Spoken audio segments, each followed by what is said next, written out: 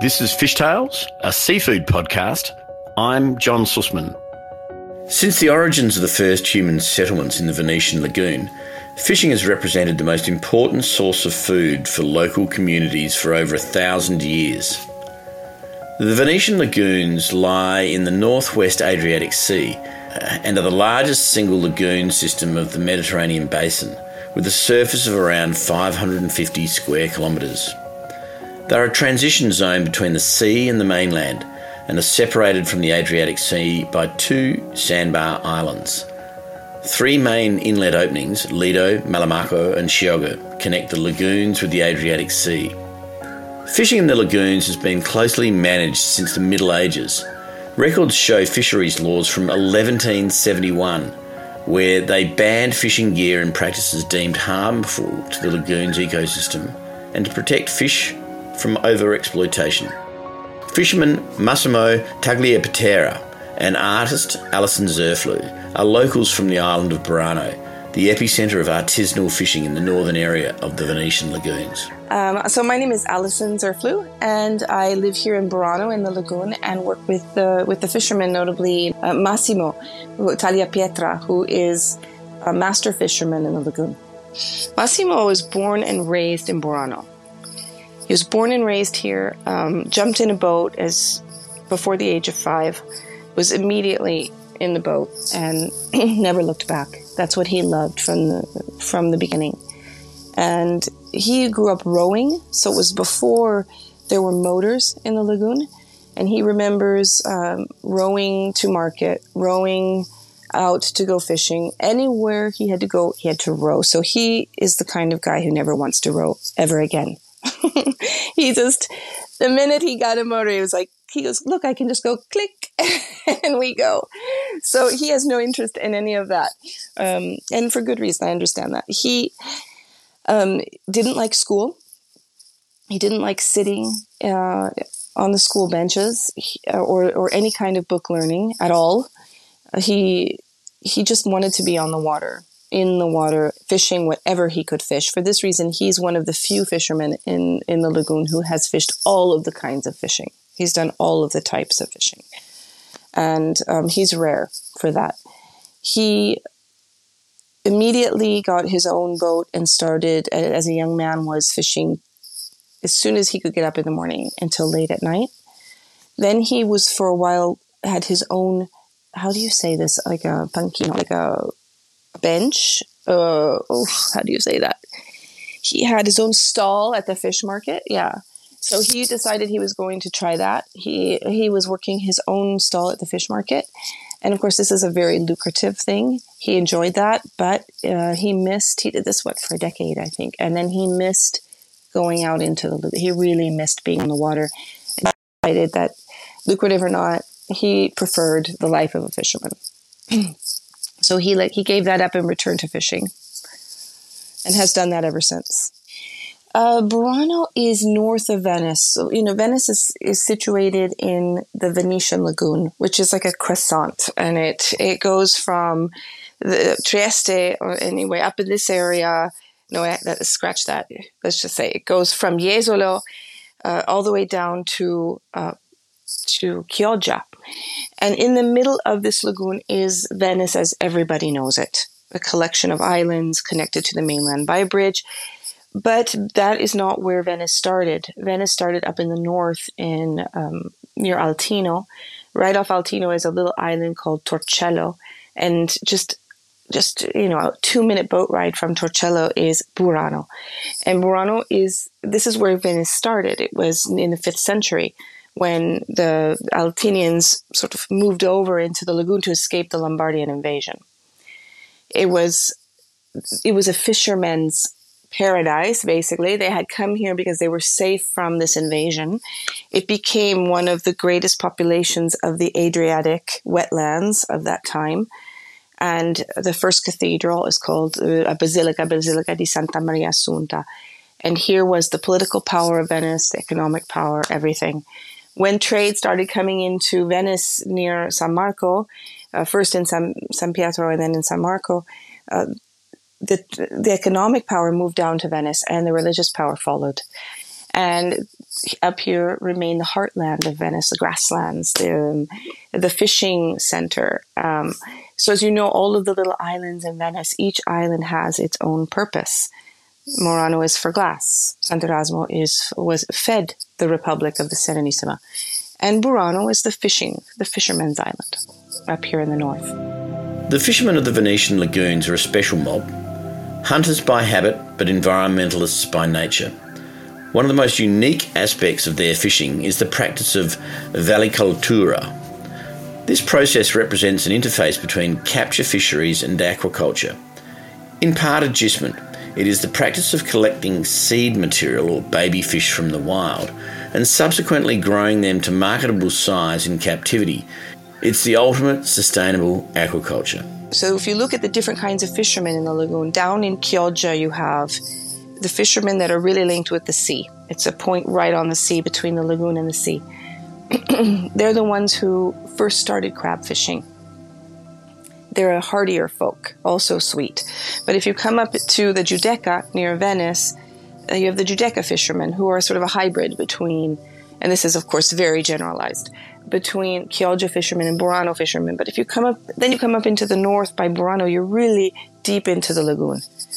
They go fishing for recreational purposes, but these aren't sea fishermen, these are lagoon fishermen, which has a big impact on their culture and the fish that they fish. Obviously, they tend to be the sweet fishermen who are artists, who are in love with beauty. I mean, this is of course my impression.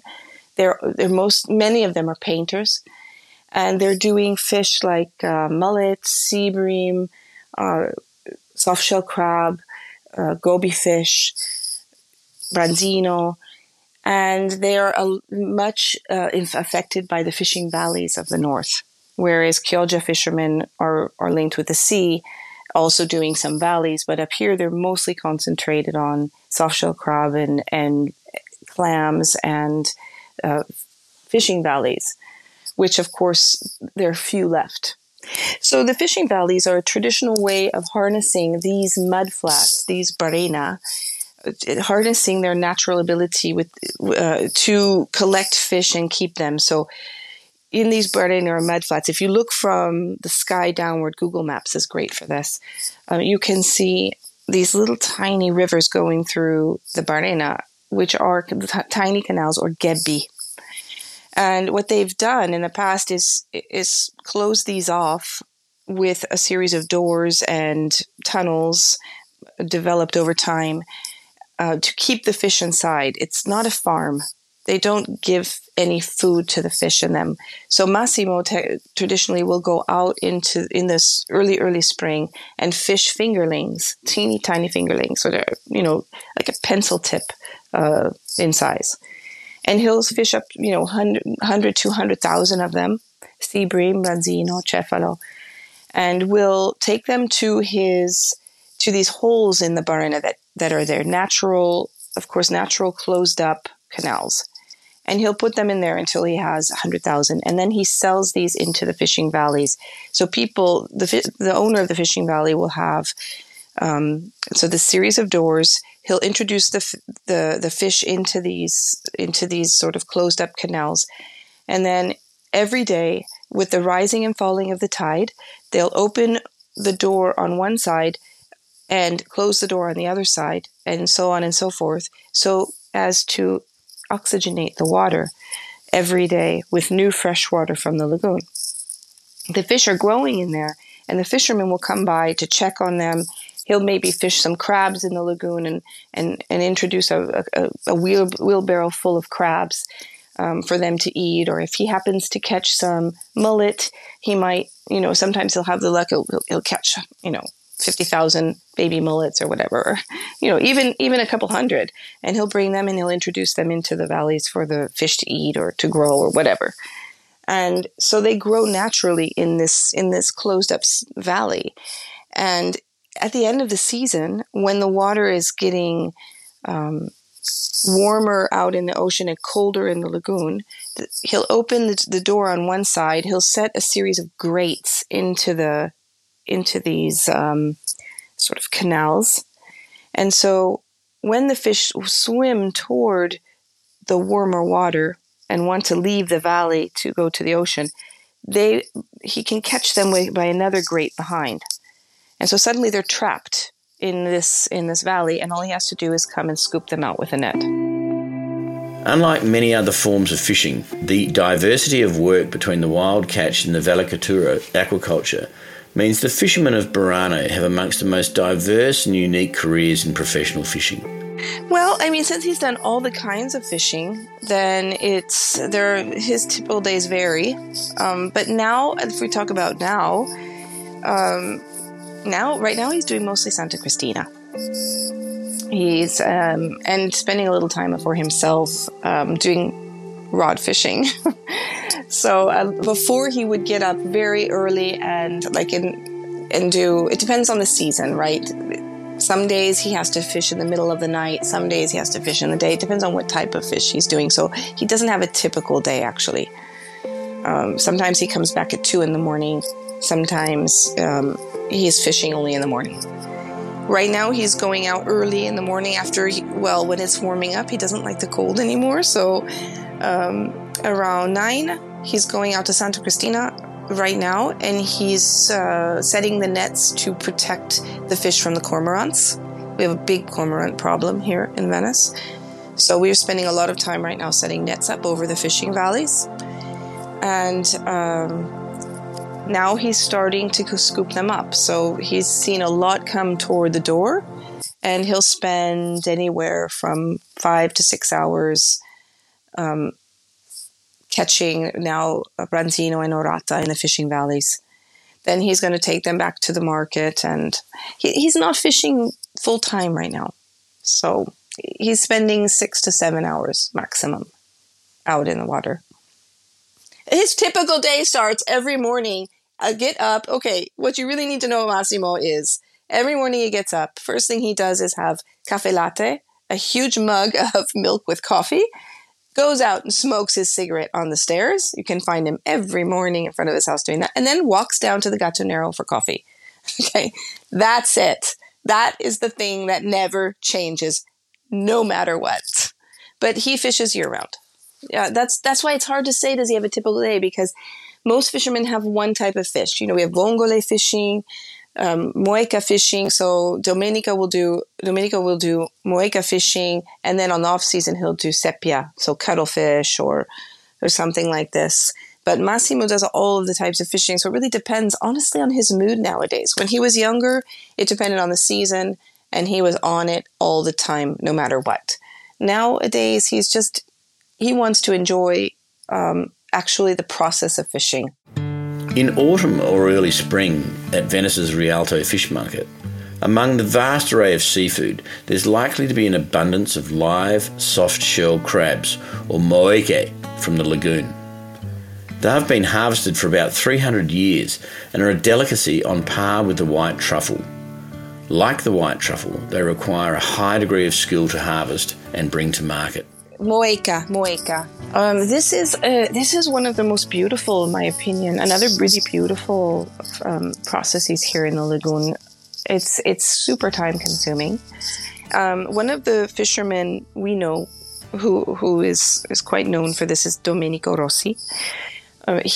So a fisherman it's a long process. First, he'll go out in the spring and in the fall and spend 6 weeks setting up in the lagoon a series of zigzagged nets. So there are these wooden poles with nets attached.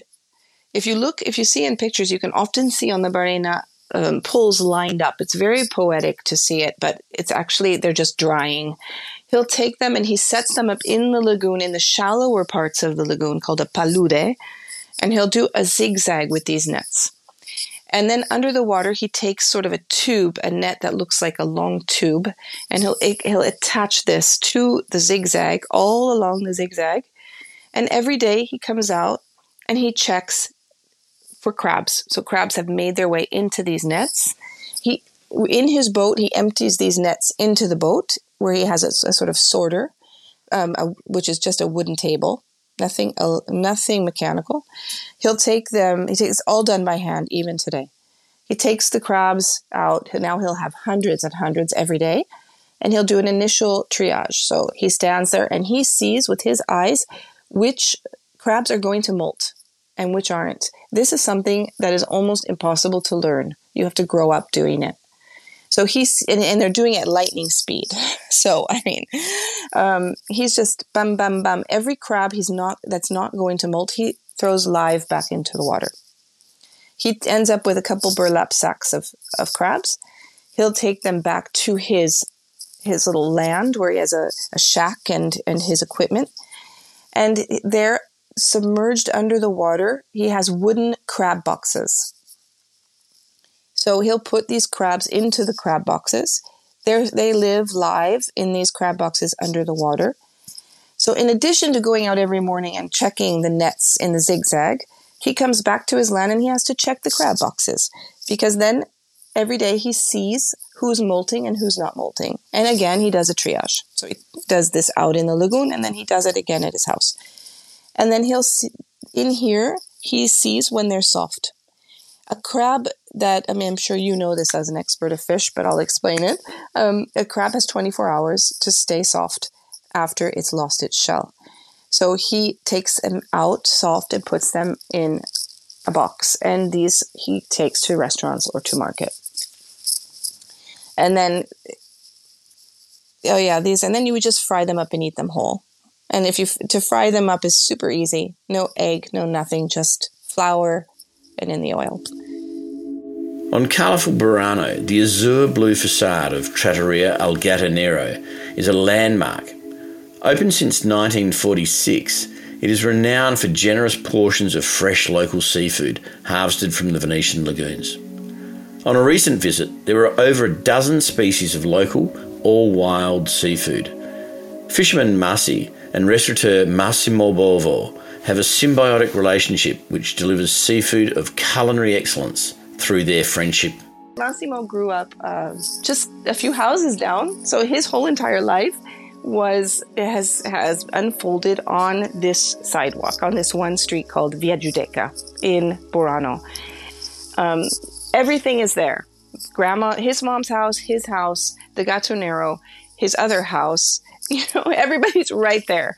So he grew up going every morning, walking by the Gattonero, and the nonna would prepare a little breakfast for him.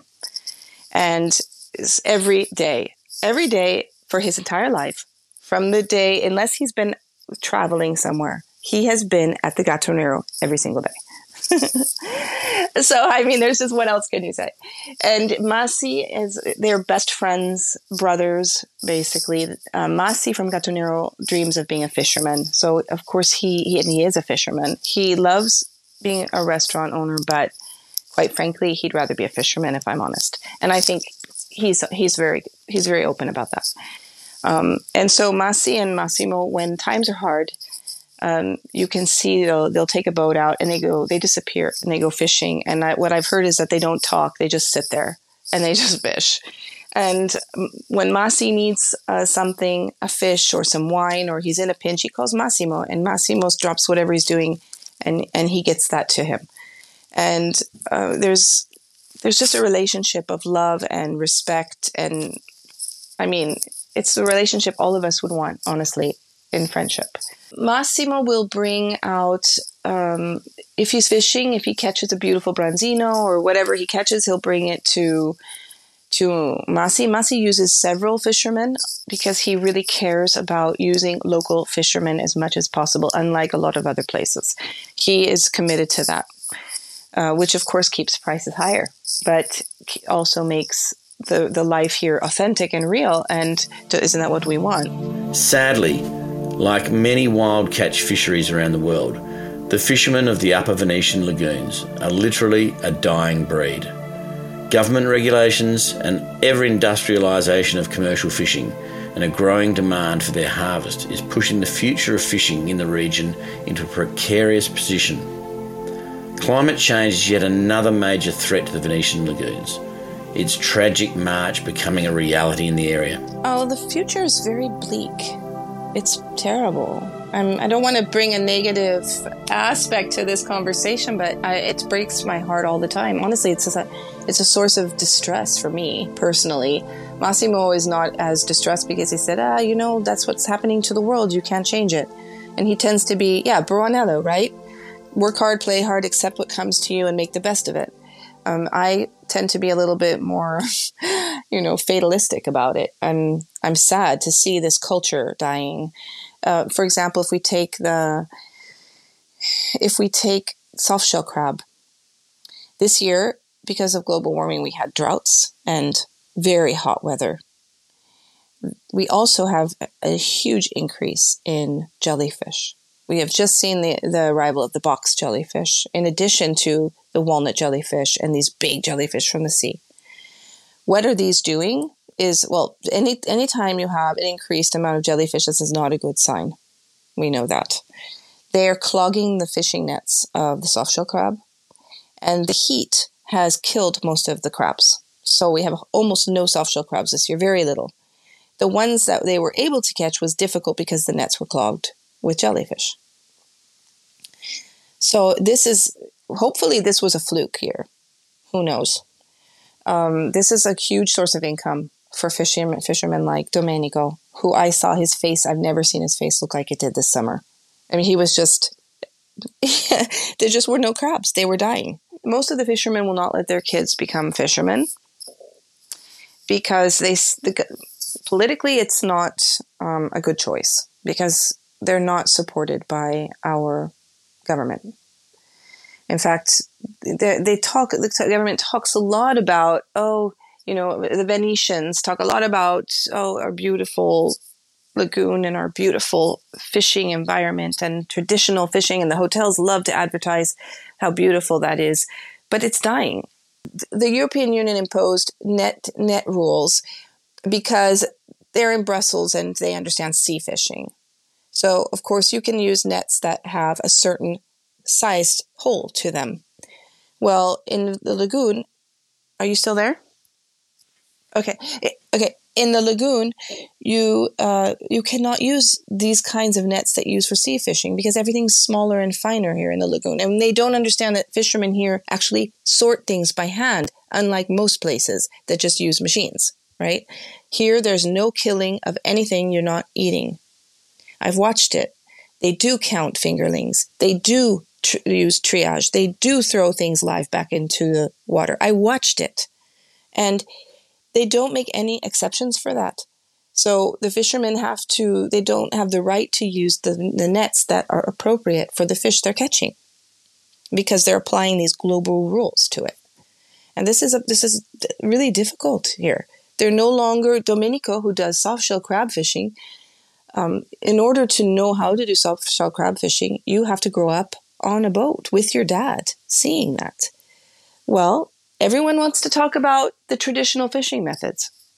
The Moeke fishermen are no longer allowed to bring their son or their dad on the boat. Dad is usually doing the little work, sitting down in the boat, doing the little things he can do, and the son is on the prow of the boat learning and helping out, and dad is right in the middle, right? You have those 3 generations in the boat, and the fisherman is no longer allowed to have his grandpa or his son. So how do they expect that kind of a fishing technique to go on? You can't. The Burano fisherman is a rare and special species. Part hunter, part environmentalist and part artist, often literally. Their broad range of skills and knowledge is only surpassed by their creativity and craftiness in how they conduct their job. The fishing guys here in Burano are some of my favorite people in the world. I mean, they're friendly, they're hardworking, so there's a little bit Swiss in that they get up and they're organized and militant and they just get the job done. They're very hardworking, but they're fun-loving. So when nothing gets their spirits down, like nothing. Maybe if they lose a friendly regatta, maybe then something will get their spirits down. But they never get down. When we had that, the Acqua Grande of 2019, that really was a challenge for the city of Venice. Out here in Burano, I mean, the worst was Palestrina, it got hit, but up here, it also was a disaster for the community. And I noticed a difference just watching the different communities deal with that. And here, the next morning, I mean, everyone was on it. And when the helpers, sort of this rescue squad, was helping Venice a lot, and when they finally made it up to Burano, the Buranelli looked at them and were like, "What are you doing here? We don't need you. We take care of our own." And you can just see it. Like, they just get up. It's cleaned immediately. They help their neighbors. It's just friendly. It's just friendly. It's like they were standing in thigh-high water, watching their homes be destroyed, and someone got out a bottle of Prosecco, and they're like, "Well, you can't beat it, you know." So they all shared a Prosecco and sang a song, and then they got back to work. And this has really been very meaningful to watch, because nothing gets them down. You know, you work hard, but you play hard, and then you give each other a hand. That's the kind of fisherman that I've seen. I've also seen fishermen like Massimo. I watched him hand sew a net together, because that's what he does. He buys the netting and then he sews his own nets the way he needs them for different fishing techniques. The fishermen love their environment. They love their lagoon. They know about its beauty. They see that. They just really see the beauty that they have, and the fragility, and they care about it. I think you can feel that here. The Upper Venetian Lagoon is a most magnificent and special place. It's hard not to love such a place if it's your office. I think what gets him back into the lagoon every day is his love of the silence. He loves to go out there and be quiet and watch the fish swimming under the water. He likes to put his hand in the water and for them to come to him, and he picks them and they come into his hand. He is really one with the water. You can see it on him when you meet him. He is the lagoon, and I mean that in a most authentic way. He is the lagoon. He's inside that nature, and he loves to go there and just morph into it and be perfectly silent inside of it. I think that's the only thing for him that matters in terms of the lagoon. He's really at a point of transition in the last couple of years. He's going naturally from being a fisherman to just being a part of a fishing part. I don't know what word to use. Instead of fishing as his occupation, it's becoming just himself. He fishes when he needs to fish for also his soul. And I think he'll always fish because he could not survive without it, but he can't himself survive without it. It's the way he finds peace. It's the way he figures out his own problems. It's the way he sort of deals with the problems of life as well. And I think he'll always fish as long as he is breathing, forever. It's a part of his daily existence. It's part of who he is. It's not his job. For him, it's not his job. It's who he is. Mi son pescador. That's what he says. Mi son pescador. I'm a fisherman in dialect. And when he says that to people, you see it in his eyes. He's so proud and so sure of who he is. I'm not that, I'm not that, I'm not that, as opposed to someone like me who I'm doing a lot of different things and I'm interested in everything and I'm soaking up all kinds of stuff. Massimo's very simple. Mi son pescador. That's his life. The fishermen and residents of Burano are as special as the region itself. Whilst the creep of climate change, the demands of a faster life and the inevitable costs of being an artisan all impact their day-to-day life, they are amongst passionate, enthusiastic and committed people I've met in the seafood industry. What happens to them next will most certainly reflect the destiny of the local Venetian cuisine and of the region itself.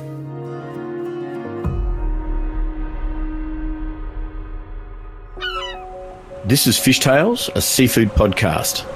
A Deep in the Weeds production. I'm John Sussman. Follow us on Instagram at Fishtails Seafood Podcast or email us at fishtalespodcast@deepintheweeds.com.au. Stay tuned for more tales from beneath the surface of the seafood world every Friday on your podcast app.